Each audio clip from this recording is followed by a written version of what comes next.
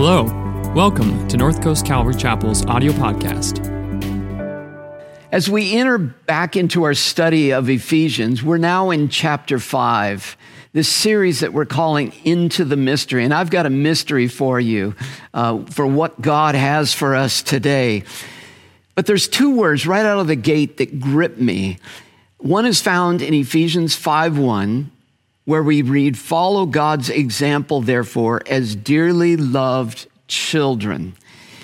The literal here is not follow God's example, but mimic God. Are you kidding me? Mimic some hero, that's difficult enough, but to actually mimic God. But think of it, that's been God's intent from all the way back to the garden, when he made Adam and Eve in his image to look like God. And now he's asking us to come full circle and to look like God. So where is he taking us with this? And that's for you to be wondering. But also think about the fact that he calls us dearly loved children. And this is native to who we are as humans. Oftentimes someone will say to you, "You have your father's eyes, you look like your mom." Well, he calls us purposefully dearly loved children, referring to this very idea that we are now called to mimic God. The second word I want to draw your attention to is the phrase that's found in verse 2, where he says, "And walk in the way of love, just as Christ loved us and gave himself for us as a fragrant aroma and sacrifice for God." So as Mark Freestad so wonderfully taught over the last 2 weeks, this idea of walking literally is the Greek word peritome, which means to walk around. And it's referring to our lifestyle. So if you were to paint the bottom of the soles of your feet, and we found out where you actually went and what you actually did, that's what the Bible has in mind. And Paul is saying, in your lifestyle, walk, here it is, the way of love. So that's what it means to mimic God, this way of love, this lifestyle of love. And that's where chapter 5 of Ephesians takes us. So when you think of mimicking God in this way of love, he's going to break it down in 3 ways for us. One is a defense, what we need to stop doing, what we normally call sin, key sins that are ruining our lives. He's saying you need to outright stop doing that. The second thing that we'll study next week is the offense, being filled with the Spirit and how God is the power source for this new life of the way of love and mimicking God.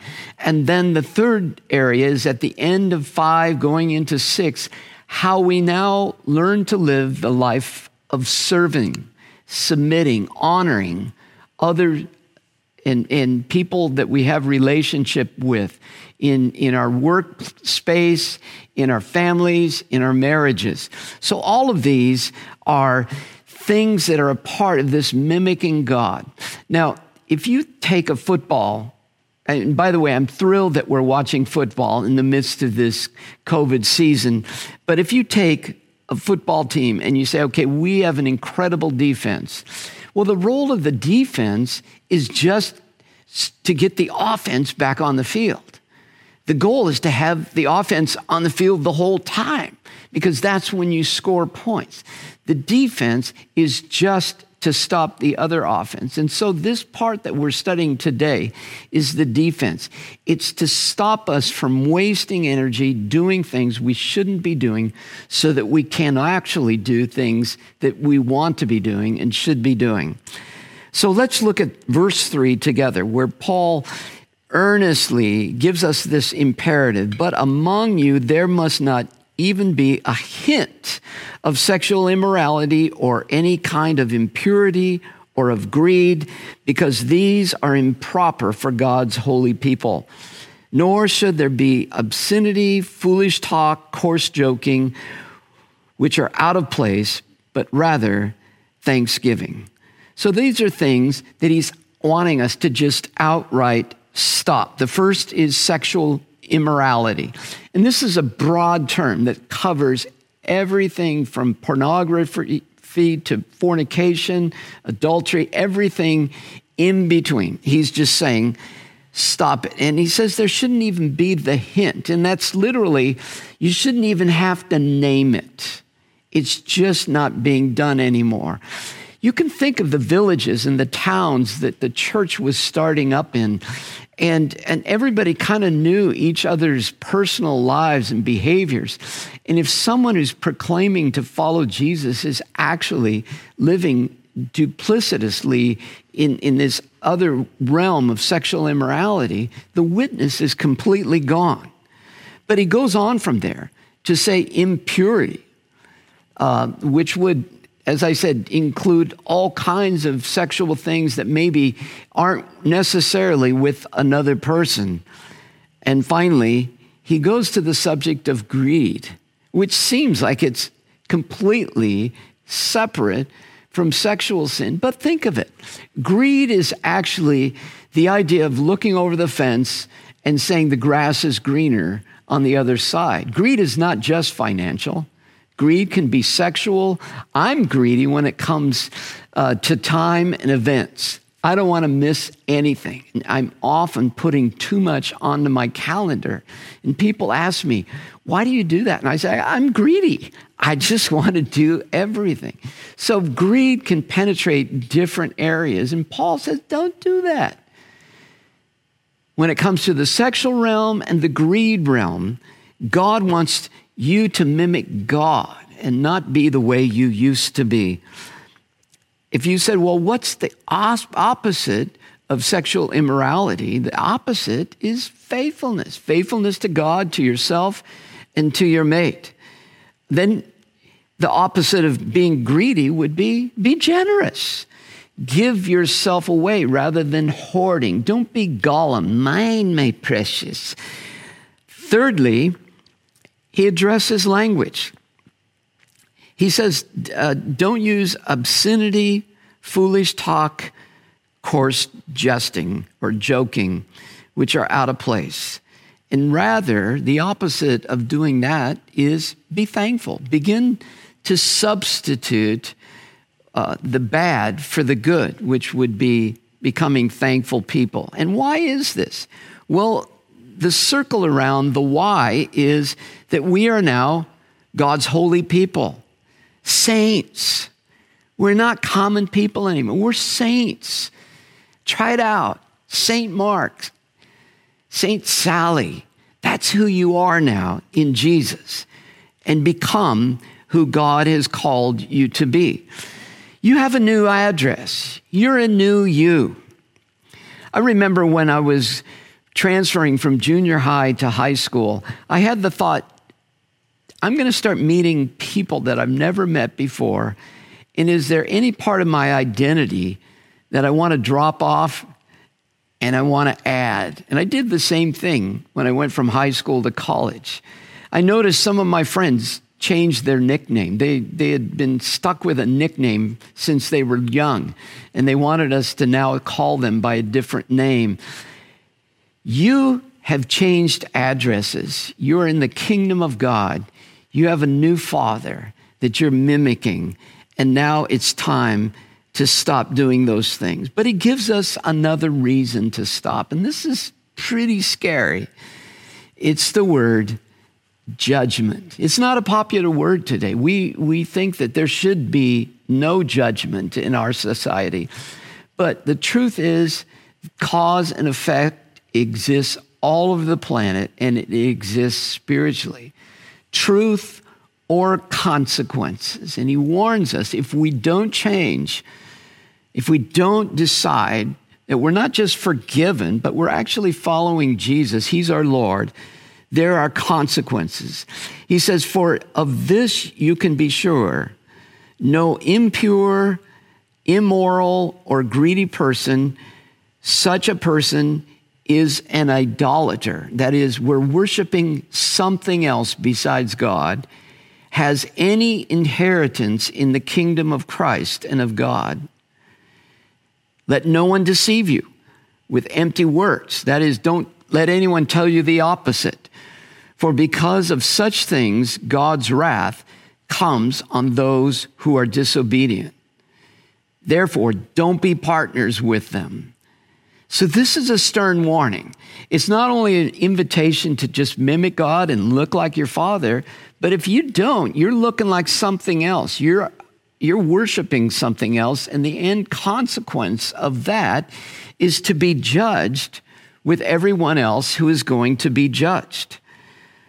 Paul is letting us know the seriousness of it, that just as there is fruit in our life, if we follow Christ and we're filled with the Spirit, there's also fruit for people that are disobedient to God.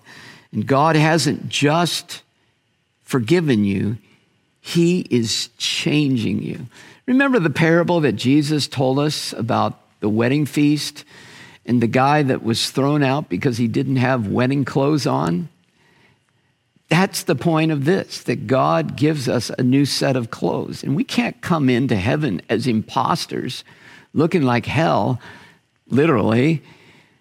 That we come into heaven because heaven is making us look like heaven in our character. It doesn't happen overnight. We're patient, we're learning, we're growing, but nevertheless, God is working in our lives. And part of the work happens through the command of God's word. But God's wrath is coming on the earth against those that have a different behavior, that live just like this. Remember those stern words of Jesus in Matthew chapter 7, where he says to people who have no fruit, he says, I never knew you. There was no relationship. There was no transference of life. There was no transformation. I never knew you. Depart from me. Think of it this way.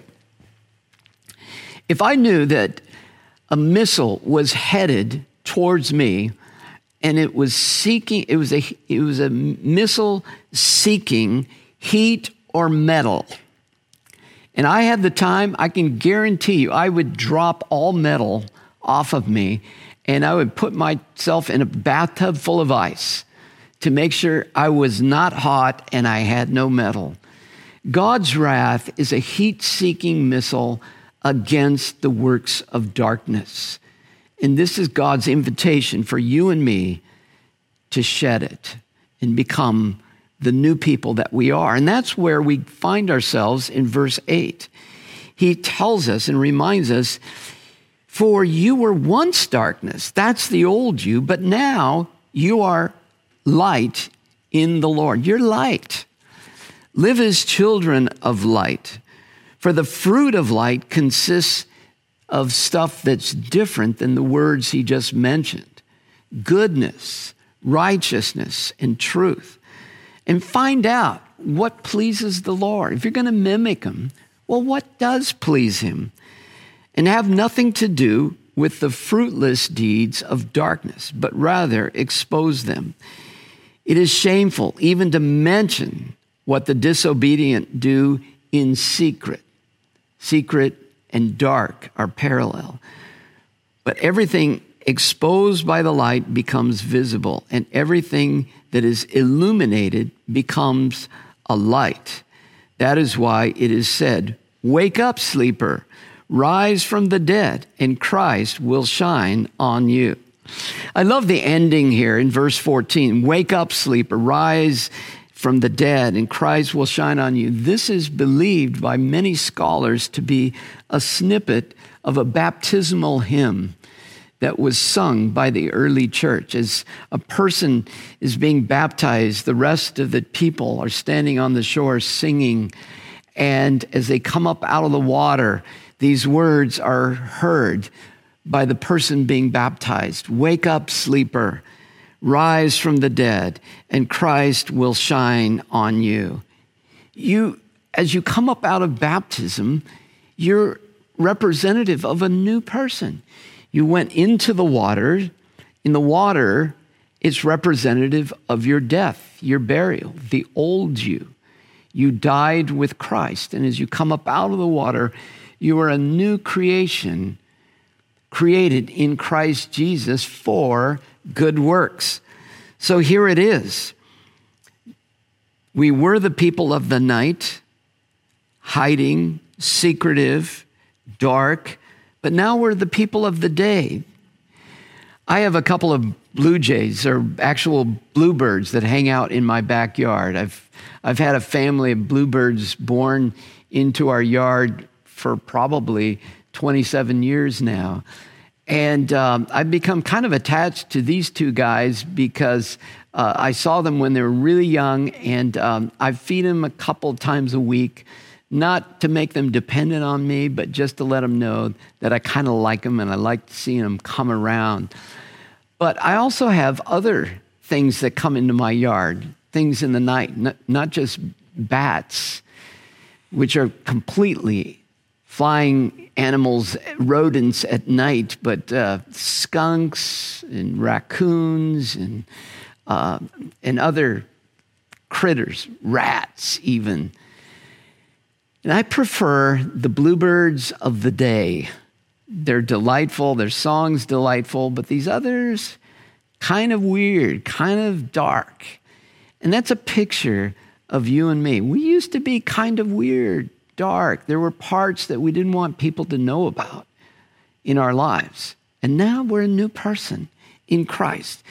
So with that new person, live that way. Paul says, you're a child of light. The secret stuff is gone. Stop clinging to the old you.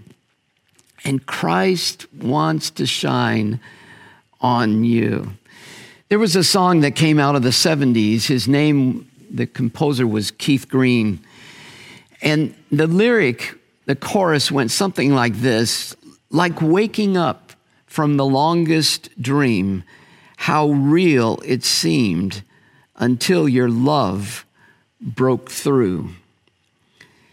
That's what God's love has done for you and I. It was like we were asleep. We weren't even fully human. And now we're alive. So here, folks, is the opportunity that God has given us to become completely different.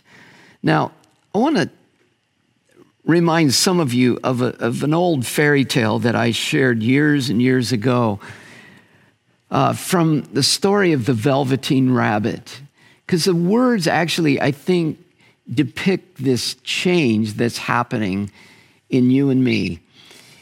It's in the context of you and I becoming real, becoming authentic. As you know, in our culture, everybody wants to be real. Everyone wants to become themselves, but some are doing it in a selfish way, where they'll say, hey, that's just who I am. I just got to be me. But others of us are exploring what we need to shed that is selfish, that's wrong, and how can I become a better person? So listen to these words of the Velveteen Rabbit. The Velveteen Rabbit is in this kid's nursery, and he's having a discussion with this stuffed horse called the Skin Horse. And he's called the Skin Horse because all of his fur is rubbed off. He's a pathetic looking stuffed animal because the boy has really loved this stuffed animal for a long time. And so the Velveteen Rabbit is interviewing this old, tired stuffed animal. And the rabbit asks the stuffed horse, the Skin Horse, what is real? They were lying there next to each other in the nursery before Nana came to tidy up the room. Does it mean having things that buzz inside you and stick out handles? Think of the obsession of our society of looking cool, looking beautiful, having all the right clothes.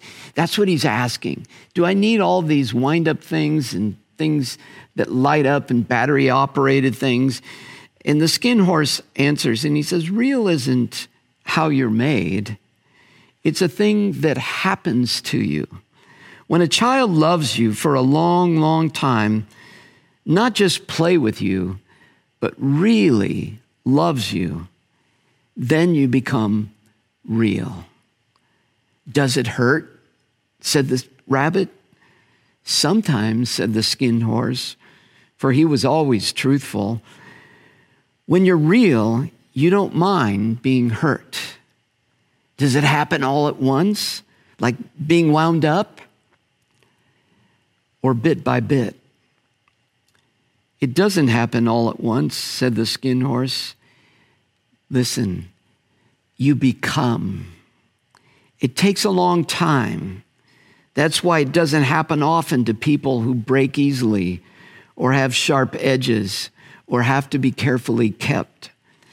Generally, by the time you are real, most of your hair has been loved off and your eyes drop off and you get loose in the joints and very shabby. But these things don't matter at all because once you are real, you can't be ugly, except to people who don't understand. Folks, it's time to become real. Become the real you, the authentic you, and allow God in his love that happened the day you met Jesus penetrate your life. Mimicking God the Father is opening your heart up to his holy love, his transforming love, shedding these dark things and saying, yes, Lord, I want to love like you have loved me. What a rich time we've had today. My invitation to you today is to shed the old man. What specific sinful behavior is God speaking to you about? We've talked about sexual things. We've talked about our mind and greed. We've talked about verbal things that come out of our mouth. You may be thinking of something else in your own life. If the Holy Spirit is speaking to you, it's time to shed it. But what are we shedding these things for? We're shedding them not to just try to be good. It's to mimic God. It's to return to the image of God, the person that we really are. It's to become real.